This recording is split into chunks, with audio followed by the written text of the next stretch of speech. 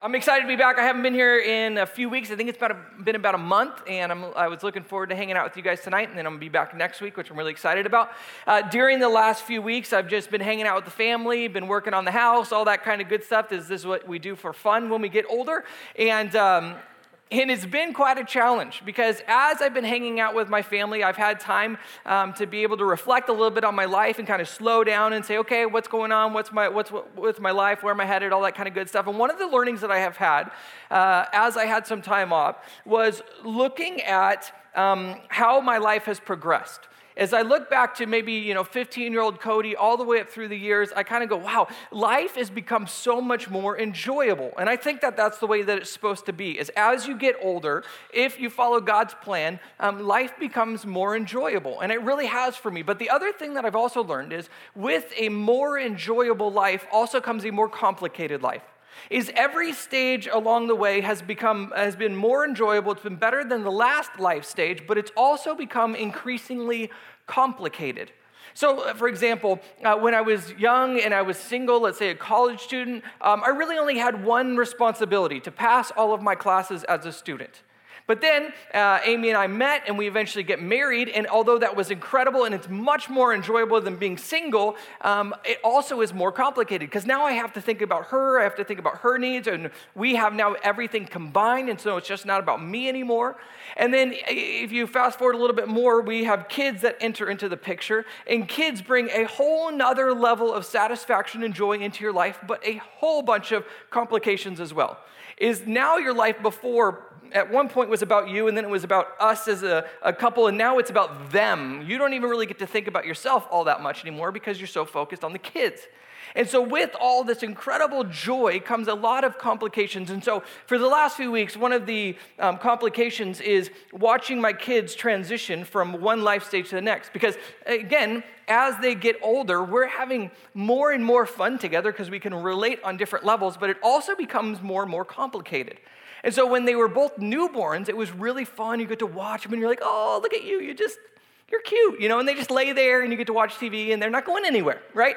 And then they start running around and then it gets really complicated and they start hurting themselves. And now we're in this stage in which we can relate even more. We can have great conversations. We have so much fun. In fact, during worship just now, they were next door just dancing and partying like rock stars. Ezra is halfway to being a rock star already. He had like one shoulder out. He was, wow, doing stage dives and stuff. He was awesome. But here's the complication, is as they're getting older, I'm now entering into a place in which we have to figure out what does discipline look like. Before, all they do is lay there, they sleep, they eat, they poop, that's it, right? They're living the good life. But now they're able to get themselves in trouble. And so we have to figure out how do we navigate through disciplining. And so the last couple of weeks, we have really been confronted with this. We have now children who are able to get in a lot of trouble. And I've shared some of those stories with you, and Sienna cut her hair off and all that kind of good stuff. But we had one this last week in which my daughter, she wanted to go and she wanted to ride scooters. And my wife was about to lose her mind. And so I said, okay, kids, let's go outside. Mommy's having a bad day. And so they go out and we're doing scooters and she's making dinner. And when it's dinner time, I say, okay, Sienna, let's go. It's time to get inside. And she looks at me and she just goes, no.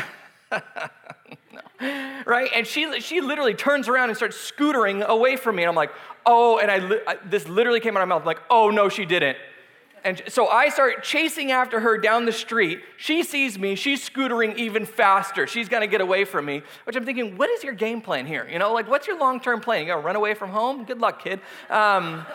And so she's running away, and I kind of get the speed walk going really quick, and I try to hit the back of her scooter to stop it, but I'm glad I didn't because she would have just face planted. But I eventually get up to her, and I grab her, and I'm like, you are dead meat, right? And I grab her, and she's still at this point, no remorse, nothing. She goes, no bones. She goes, burr.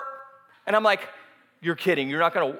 I have to drag her home with the scooter in one hand, her on the other, and I'm literally dragging her down the sidewalk, and she's, no, I don't want to go home. I don't want to go home. And I'm thinking all the neighbors are going to call CPS now because, I'm dragging my child down. And so I take her in, and I put her in timeout, and she is kicking and screaming. She's trying to kick me in the face. She's trying to get out of timeout, and I'm just going, demon, get out right now, right? There's something wrong with this child.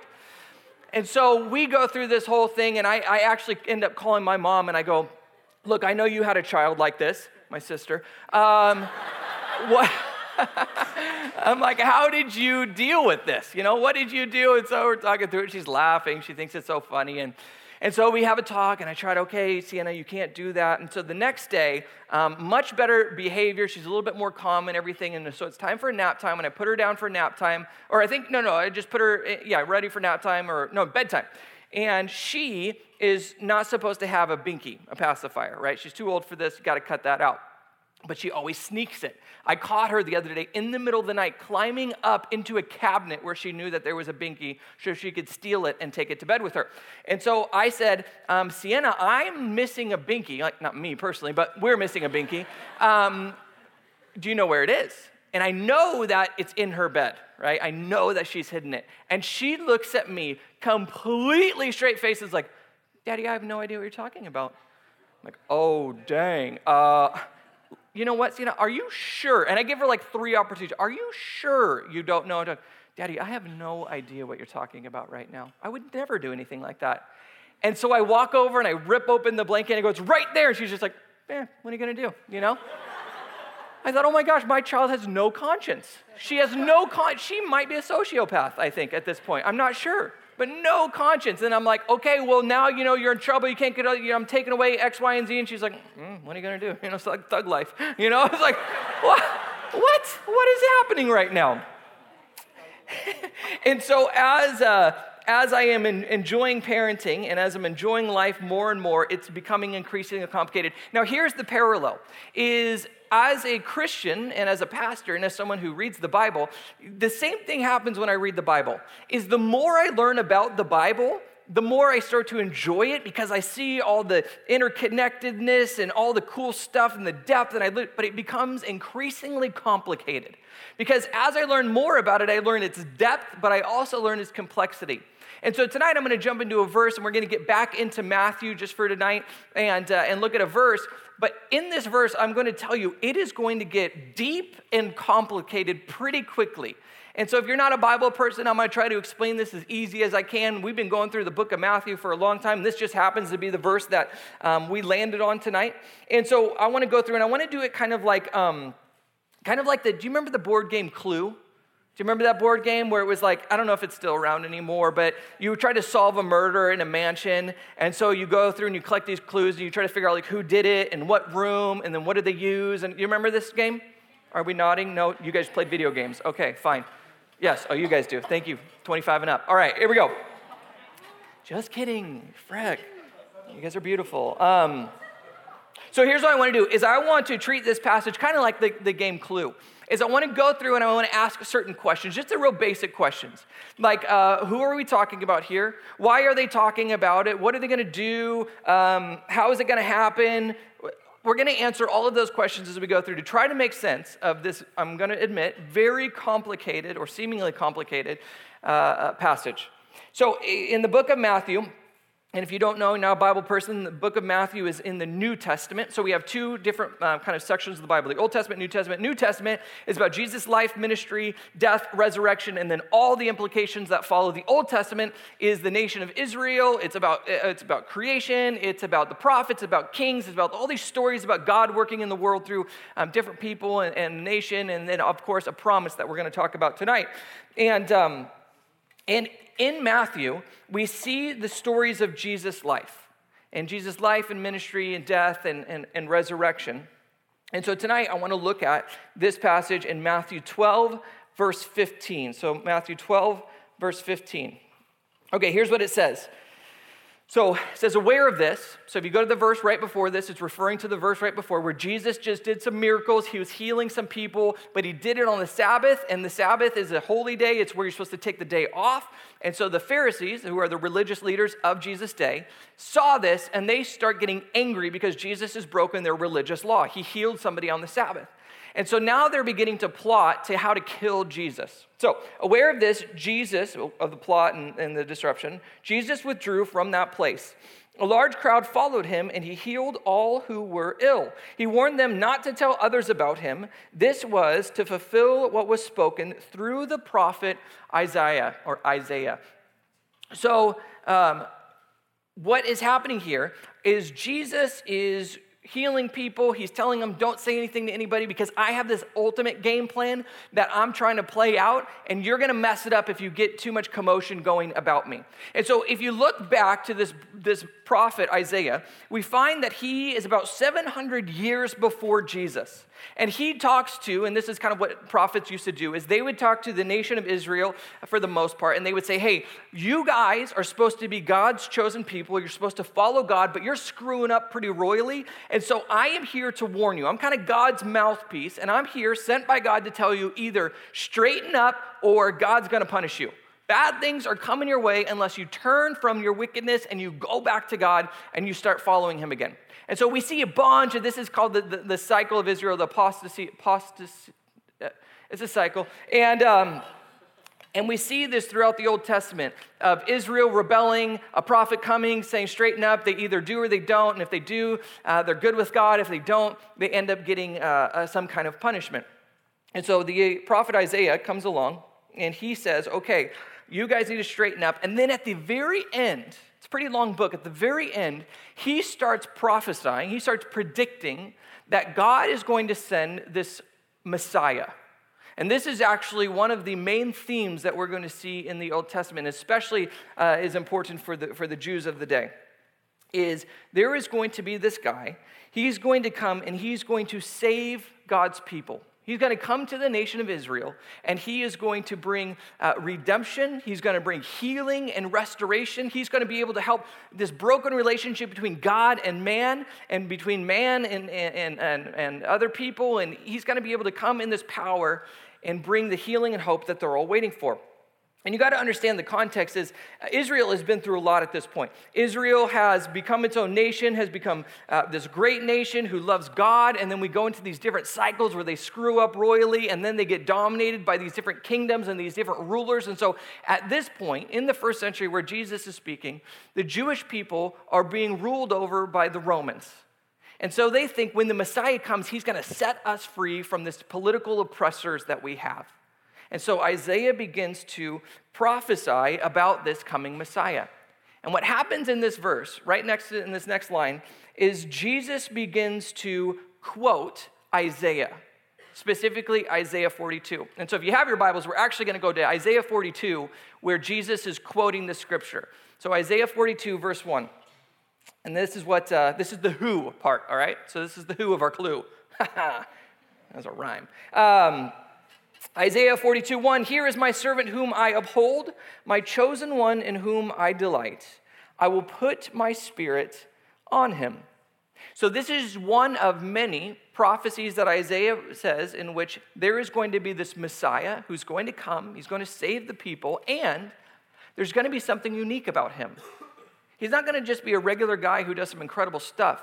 It says right here that God's spirit will be on him, that he will be God's representative on earth in some way. Not like the other prophets where he comes and speaks on behalf of God, but like the embodiment somehow, God's Spirit is going to dwell in him. And we don't fully understand this until we get to Jesus, but this is who they're waiting for. And so when Jesus quotes this to the people in Matthew 12, what he's saying is, you know the Messiah that Isaiah was talking about 700 years ago, the one that we've all been waiting for, the one that's going to be sent by God to redeem and to save, you know that one? Well, it's actually me. Because as he quotes it, he applies it to himself and is claiming that he is in fact the long-awaited Messiah. Now, eventually this is going to get him in big trouble. Eventually, this is going to get him not only persecuted, but he's going to be put to death because he's claiming to be the Messiah and he's claiming to be God incarnate. And so, bless you, or something. I don't know what you say during hiccups. Where was I? Oh, yeah, okay, next verse. So that's the who, the Messiah, Jesus claiming to be him. Then we go to the what. What is he going to do? It says, the next verse, he says, and he will bring justice to the nations. So what is the Messiah going to do? He's going to bring justice into the world. Now, when we hear this, we hear a different justice than what they're referring to here. Because in the original context, in the Hebrew, justice was mishpat. And mishpat, as you know, obviously, is a primary justice. We think of a retributive justice in which someone is getting retribution for something that they've done wrong, right? So justice is served. You did something wrong, and so we have to kind of equal the scales, and you have to suffer some kind of consequence. But that's not the kind of justice that they're primarily talking about here. Yes, there will be that type of justice eventually when Jesus comes again, but he came to bring a different type of justice. The justice that he's talking about is something much bigger. It's a justice in which there is no retributive justice needed because everything is right in the world. If you imagine that everything in the world is the way that God intended it to be, that everybody is at peace with one another, they're at peace with themselves, and especially they're at peace with God. And so everything is working in harmony. Everything is right in the world. And so when the Bible talks about justice, it oftentimes is referring to this type of justice, to put the world back together again, to put the world the way that it was supposed to be, the way that God intended it. Now, we can ask the question, why isn't it like that now? And this is a really big question. In fact, this is one of the biggest questions that you can ask. Especially if you're not a Christian, I would encourage you to think about this question because it doesn't matter if you believe in God or not. There is something within all of us that says, the world's not exactly the way that it should be. There's something off about the world. There's something even off about me. I'm not the way that I should be. I want to be one way, but I oftentimes fail, and I am not that type of person. We may even say that the world is really messed up, that when we look out into the world, there is tons of evil, and there is suffering, and there is pain, and this is just not how it is supposed to be. Well, one question I have is, how do you know how it's supposed to be?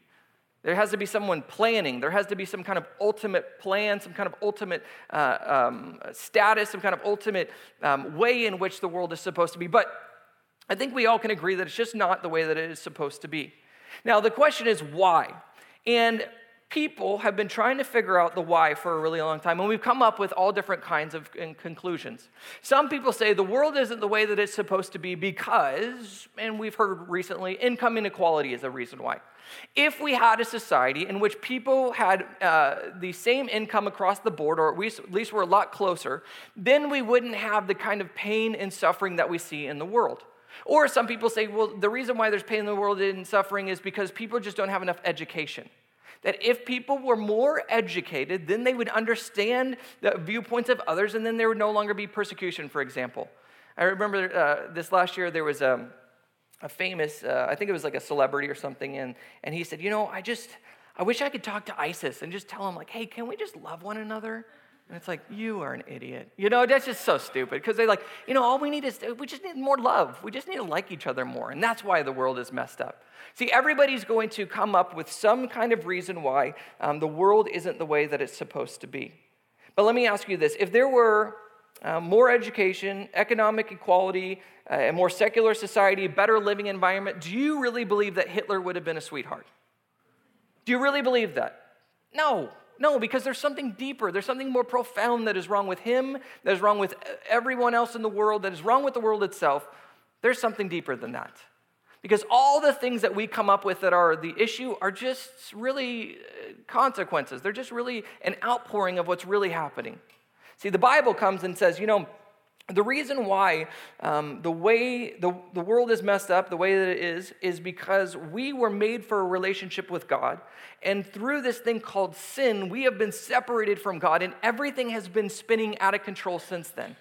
And so the only way to fix this out-of-control world is if we can somehow mend the relationship with God.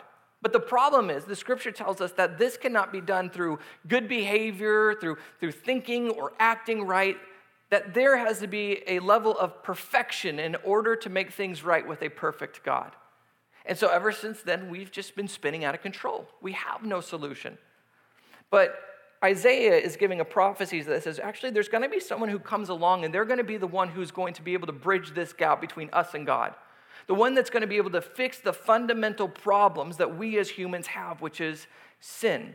And so he goes on to describe how this person, this Messiah, is going to fix the world and put things to right. And he really describes three different ways. He says this coming king is going to be a king in three unique and distinct ways. First way is this. It says in verse 19, he will not shout or cry out or raise his voice in the streets.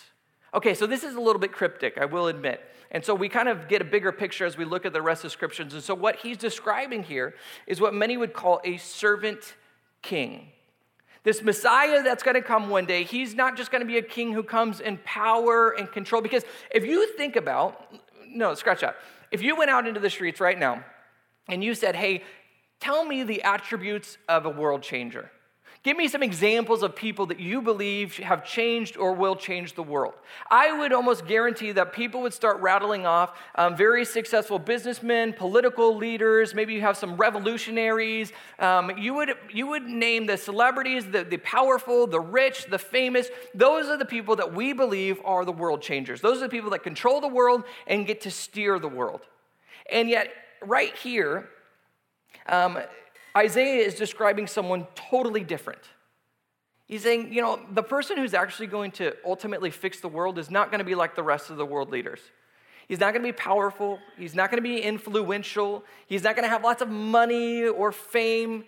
In fact, he's going to come and he's going to be a servant, which is totally counterintuitive to everything that we know about power in the world. Is when we think about the people who are going to change the world, the last thing that we think about is a servant.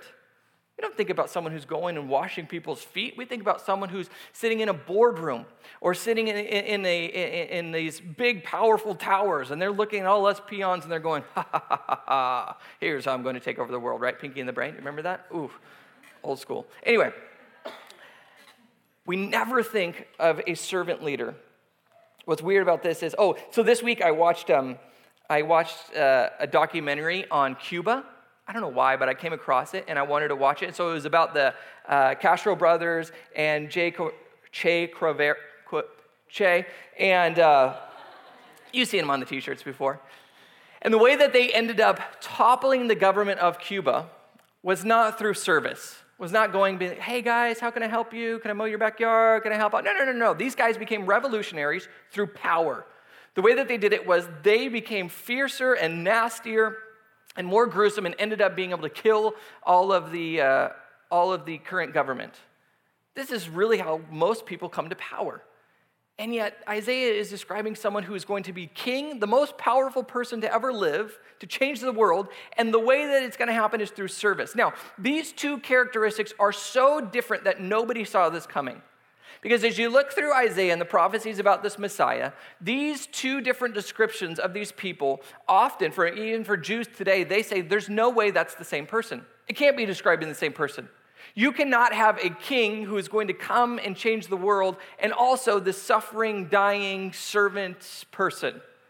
So let me give you another example. In the chapter right before this, Isaiah 53, there is a verse, and it says this. It says, he was oppressed and afflicted, yet he did not open his mouth. He was led like a lamb to the slaughter, and as a sheep before its shears is silent. So he did not open his mouth. By oppression and judgment he was taken away. Yet who of his generation protested? For he was cut off from the land of the living. For the transgressions of my people he was punished. He was assigned a grave with the wicked and with the rich in his death, though he had done no violence, nor was any deceit in his mouth.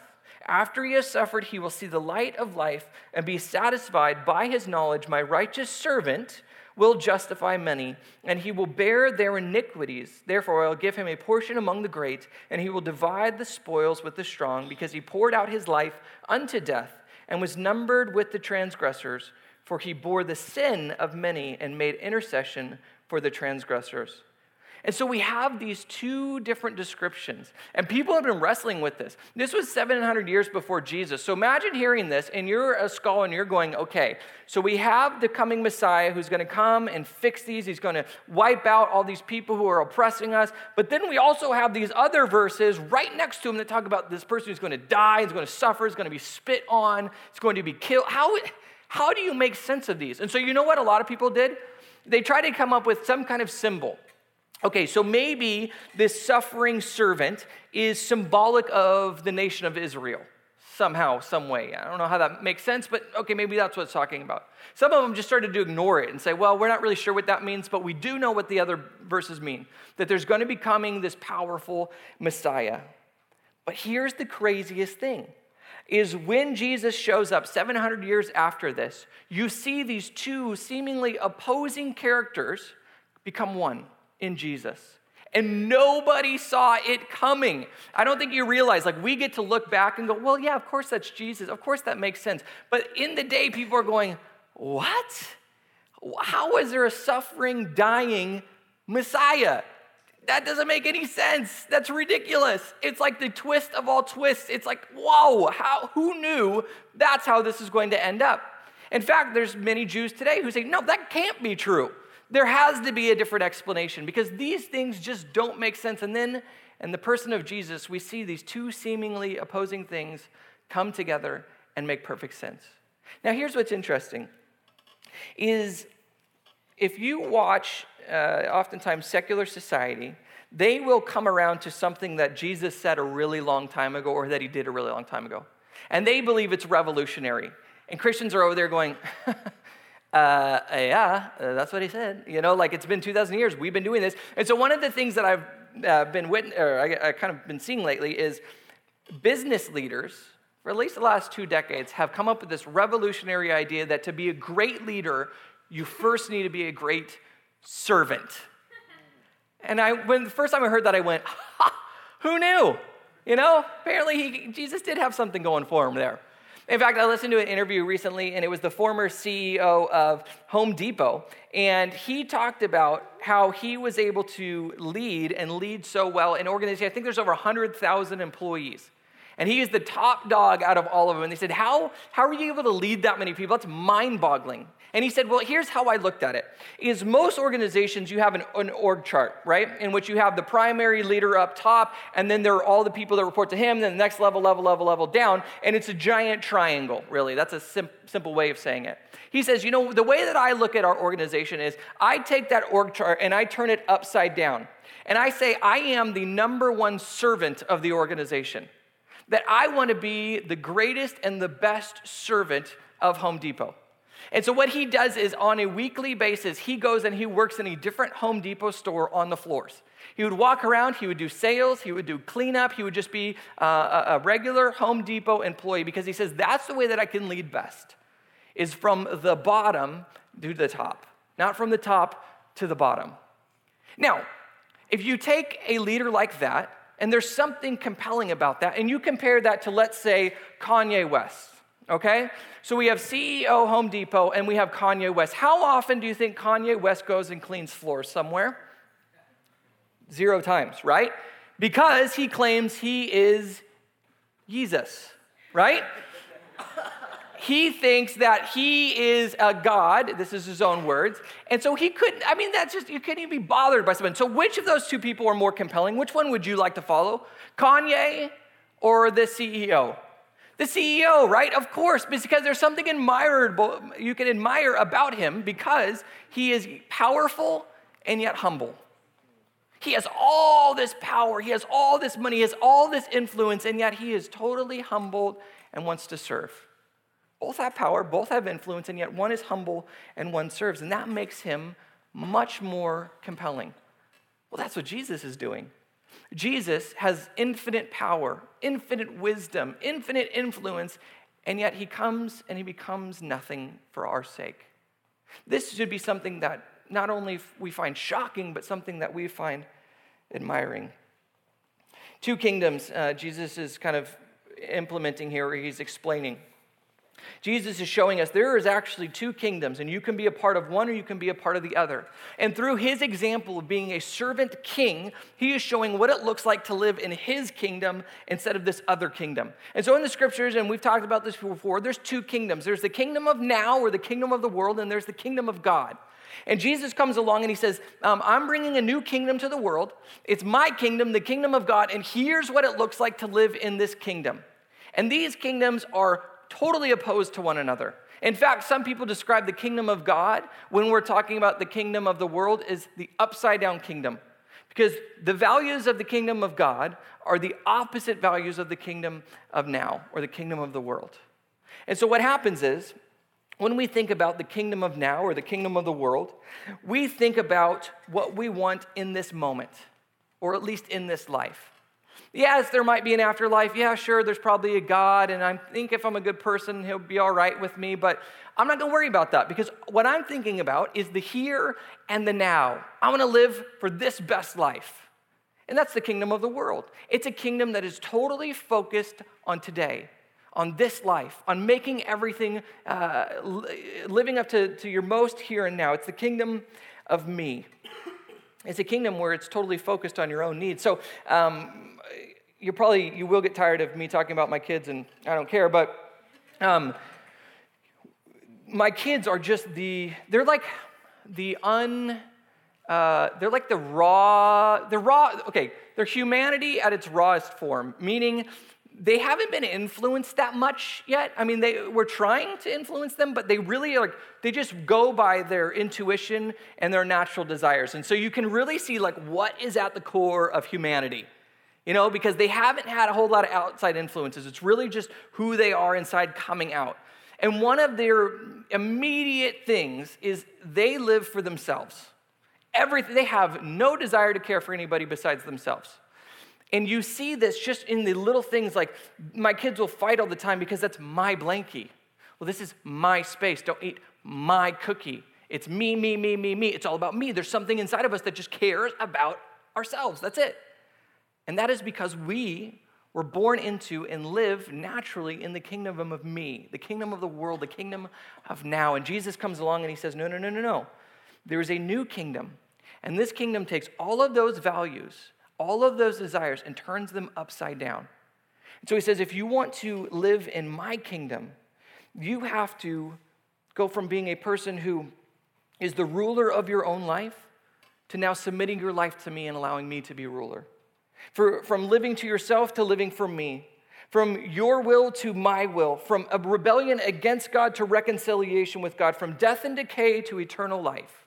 Everything from this world gets turned upside down in the kingdom of God. And Jesus comes as the servant king and says, let me lead the way and show you what it's like to live in this kingdom now.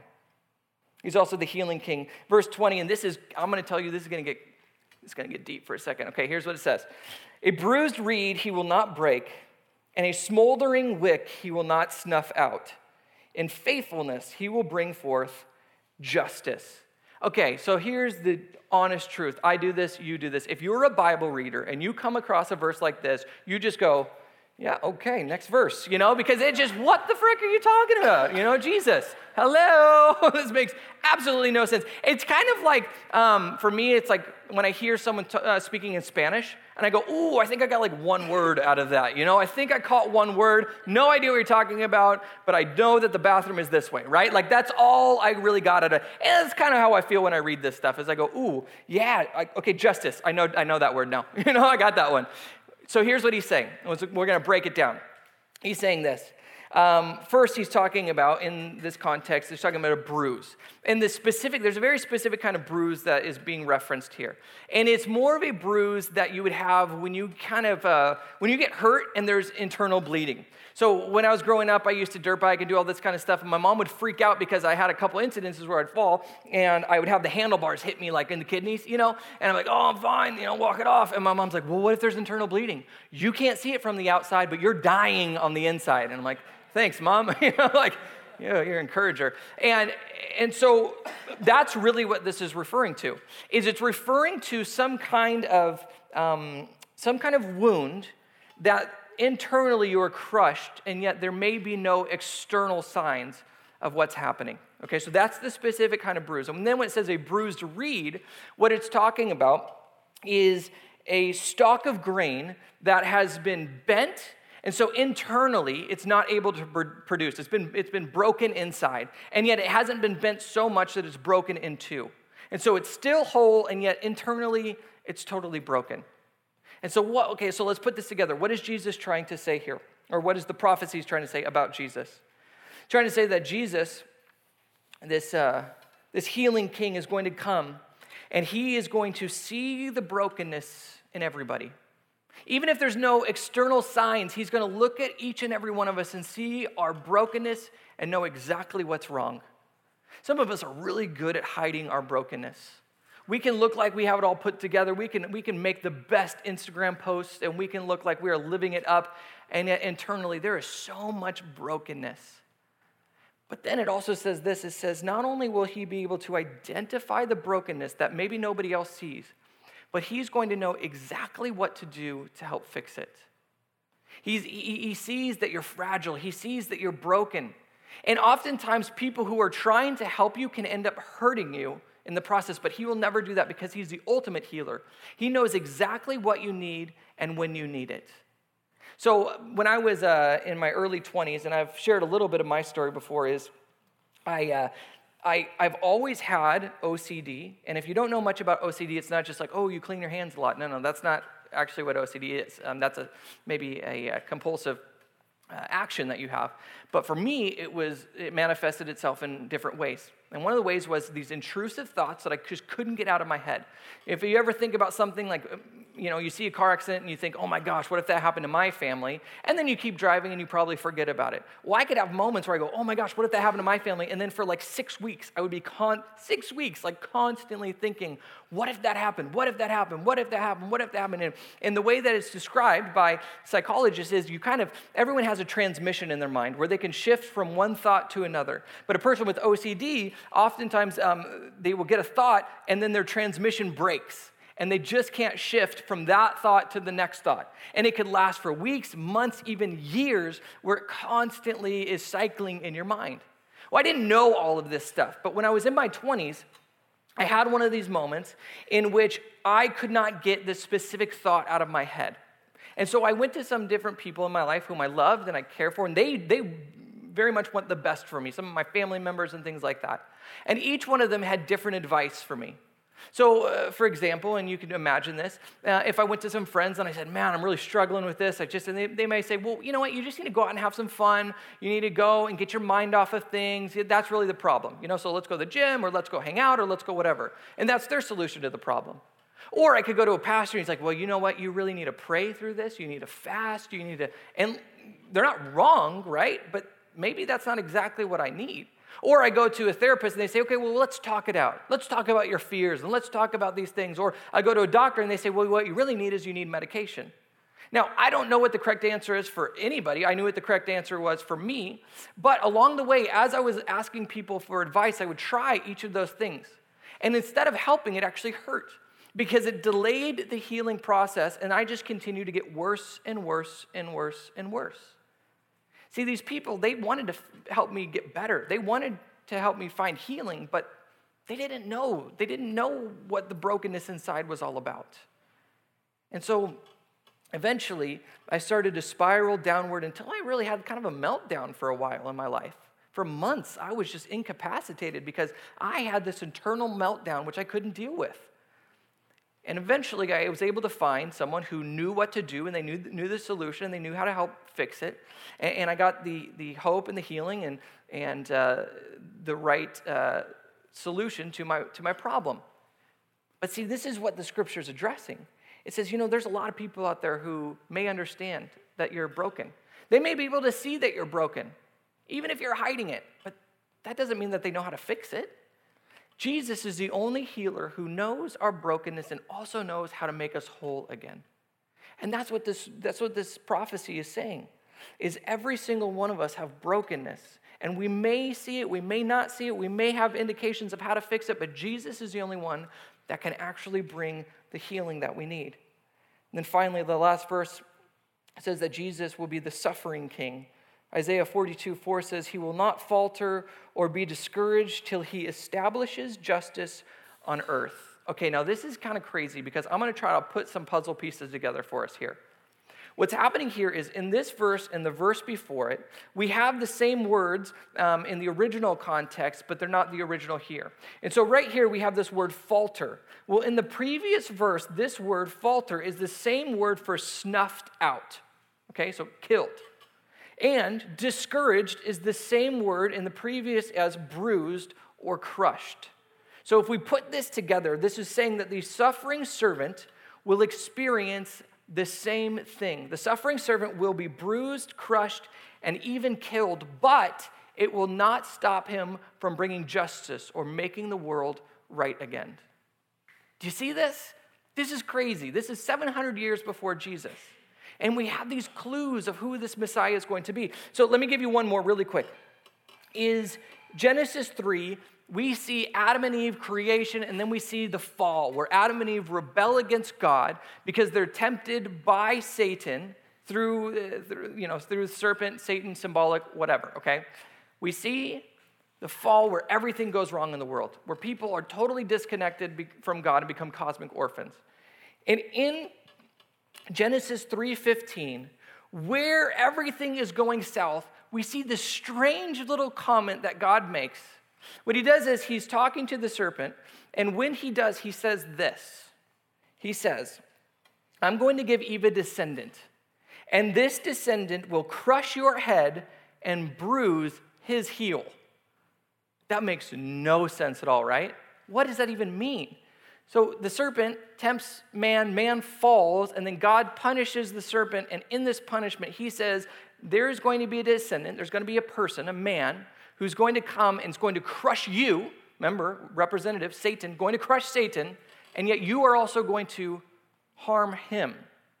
So the image that's trying to be painted here is one of, let's imagine that you and I were out there and we're camping and we're hanging out and we're having a great time, and this extremely poisonous snake is coming into our camp. And we really have to make a split decision. Somebody's going to get bit, somebody has to do something. And so someone steps up and goes and crushes this snake, but as they do, the snake bites them and they die for their friends. This is the image that it's trying to paint for us. Now, do you see anything that's analogous to what we see a few thousand years later with Jesus? A descendant, Jesus, who will crush Satan, meaning defeat evil for once and for all, and yet evil will end up killing him as well. This is from the very beginning. This is thousands of years before Jesus. None of it makes sense. It all sounds super strange until we get to the cross. And see, the cross makes sense of all these clues, all these little pointers. Because when Jesus enters, now we start to understand, oh, that's what that meant. That's what Genesis was about. Okay, that's what Isaiah was talking about. It's not two people, it's one person. And the king, the way that he becomes the king and the way he rules is through his suffering and through being a servant. Oh, it all makes sense now. And see, I think that's kind of the point of being a Christian, is when Jesus enters into our life, the pieces start to come together and it starts to make sense. All the things that seem so disconnected and seem so random, all of a sudden start to make sense in our life, where we go, oh, that's it. See, I see a lot of people and they say, well, it's just meant to be, the stars were aligned, and they say these things, and what they mean is, hey, somehow my life was supposed to work out like this, but they have no reason to believe that. But when we invite Jesus into the equation, the things that were random and seemingly just senseless start to come together and become this picture in which we never could have imagined, but all of a sudden becomes something beautiful. Let's pray. Lord God, when I look at the scriptures, and I've been looking at the scriptures for a while, every time I get in there, I just go, whoa, that's mind-blowing, that you had this plan from the beginning, that you had all these pieces and all these clues and all these things that were pointers to you, to Jesus being the answer.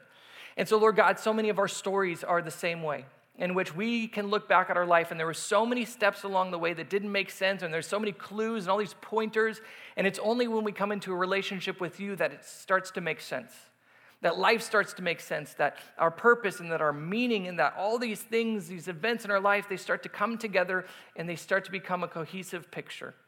And so, Lord God, if there is somebody in this room who is just trying to figure out what all these puzzle pieces mean, that they would come and they would bring them to you so that you could put them together. And so, Lord God, we thank you and we love you. It's in you we pray. Amen.